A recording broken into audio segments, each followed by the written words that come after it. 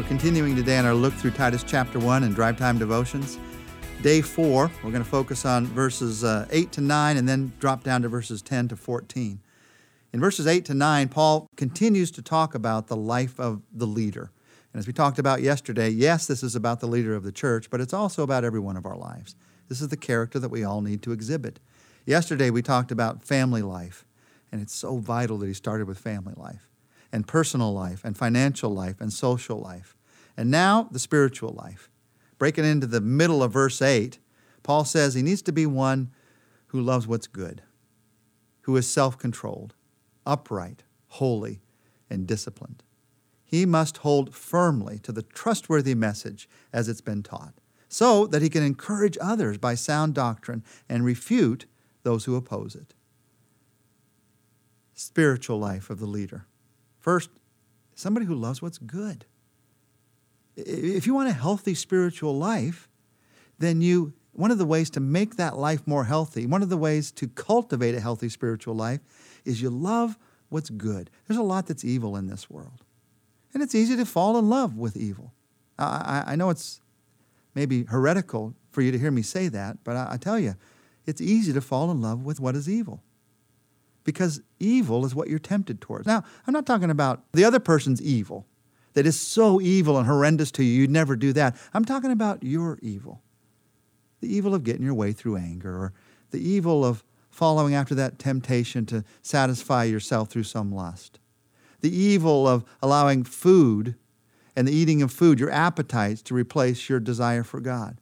The evil of becoming so insecure that you live your life just to make others say something good about you. There's all kinds of evil. And I see that kind of evil in my life all the time. And I can fall in love with that kind of evil because it seems to meet my need in the moment. You want to cultivate a healthy spiritual life? Instead of that, love what's good. And what's good? God is good. Everything that He has made is good. All the people that He has made is good. So you fall in love with that. You chase after that. You love what's good. That's how you cultivate a healthy spiritual life. You be self-controlled, he says. Self-control is not willpower. It can be confusing because of the way the phrase is used. Self-control is not me controlling my life. It's not willpower. It is Christ's power at work in your life in such a way that He changes your choices. You don't just do what you want. You do what He wants. That's self-control. You don't just do what you want. You do what He wants. As you look through the New Testament, there are really different ways to handle yourself. Let me talk to you about 6 of them, as you see in the New Testament. And the Old Testament even. Let me start in Jeremiah. Jeremiah 48 says you could exalt yourself. Matthew 23 says you could indulge yourself. James 3 says you can promote yourself. Titus chapter 1 says you can impose yourself. We just looked at that by being overbearing. Colossians 2 says you can reject yourself. But here we've talked about the fact, in Titus chapter 1 verse 8, that you can control yourself. But you don't do that by yourself. You do that through Christ's power in your life. That's the spiritual life of a leader. That's a spiritual life of every one of us as a believer. He goes on and he says, this is somebody who is upright, somebody who is holy.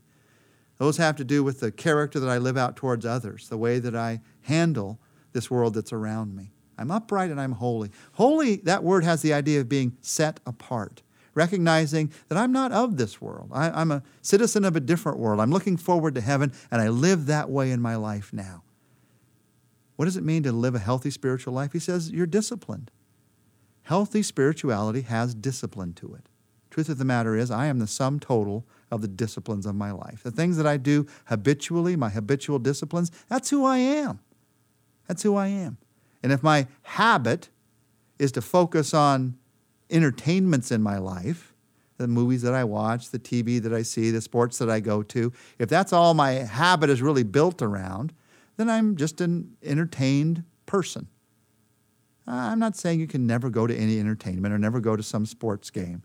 I'm saying if my habits are all built around just that, if that's what I always go to, then that's who I am habitually, and that's what my life is being lived for.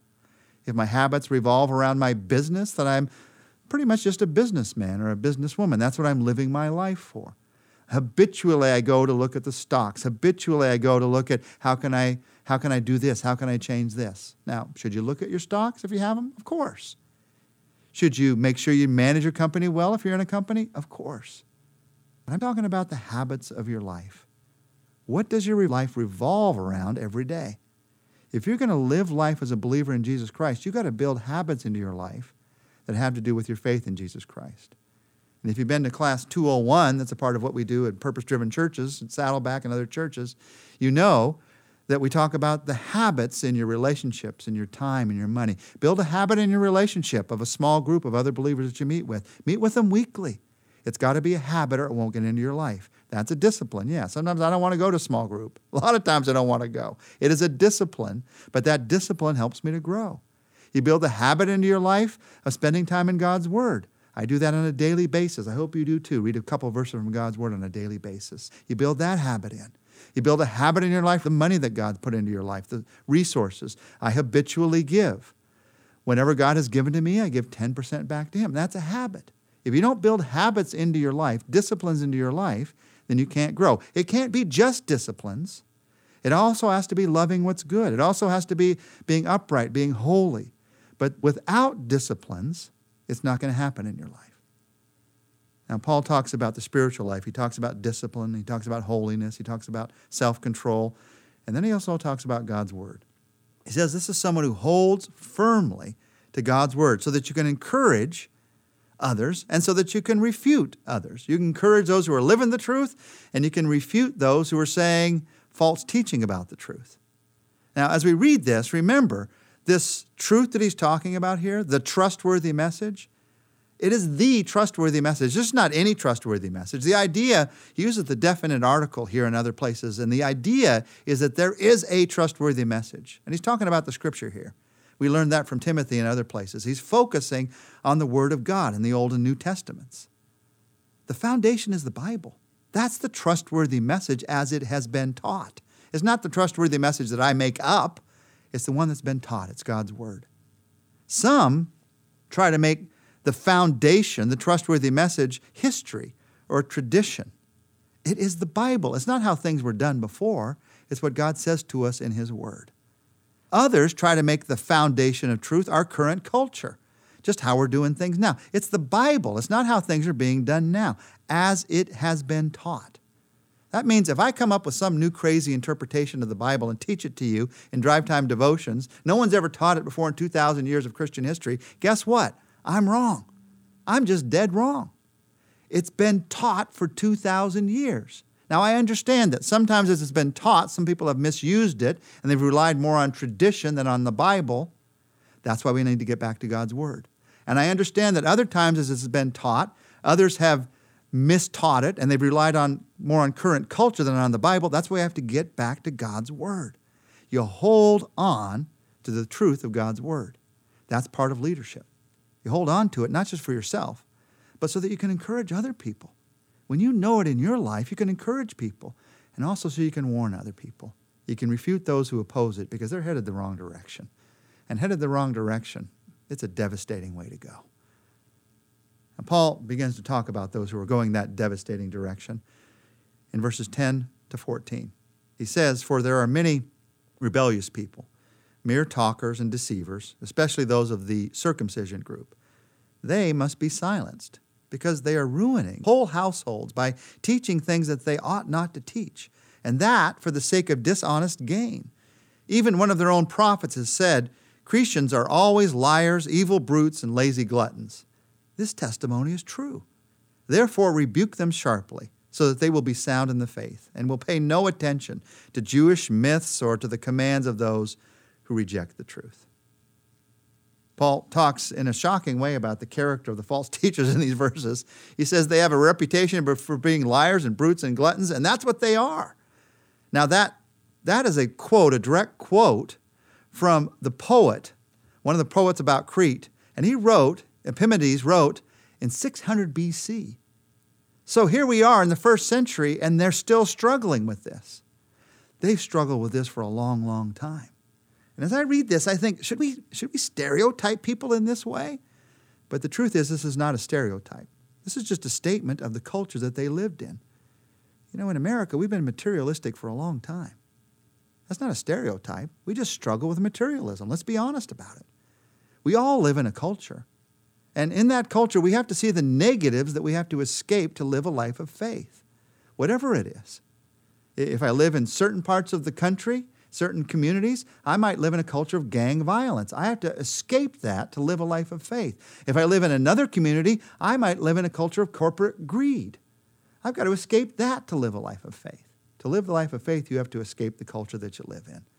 And Paul says instead of escaping the culture, these false teachers are just fitting right in with it. That's what false teachers do. That's why they're attractive. They tell you that what you've been doing all along is okay. Just keep doing more of it. And God will give you more and you'll get more. Now, who are these false teachers? He says they're of the circumcision group. They're probably legalists. But these legalists, we're going to find out later, loved myths. They were the people who love to come up with new ideas. People always love new ideas. If you can make it sound new, wow. I found out something nobody's ever found out before. It's not the new truth that's going to change your life. Because somebody just made it up and it's going to last 15 minutes. The new truth that has its 15 minutes of fame does not change your life. It is the solid truth of God's Word that's been around for thousands of years. It's built on how God has worked in human history. That's what changes your life. These false teachers were ruining whole households. They were spiritual scam artists, and they did it just for the sake of dishonest gain. And so Paul says to Titus, you have to silence them. You have to rebuke them so they'll be sound in faith. Now, it's easy to tell someone they're wrong. That's the easiest thing in the world. But Paul says, I want you to do it in such a way so that they'll be sound in faith. Tell them they're wrong in such a way that invites them to faith. For most of us, when we hear words like rebuke them, that doesn't sound right to us. We think, oh, no, you should just encourage people. You should go along with people. That'll help them. No.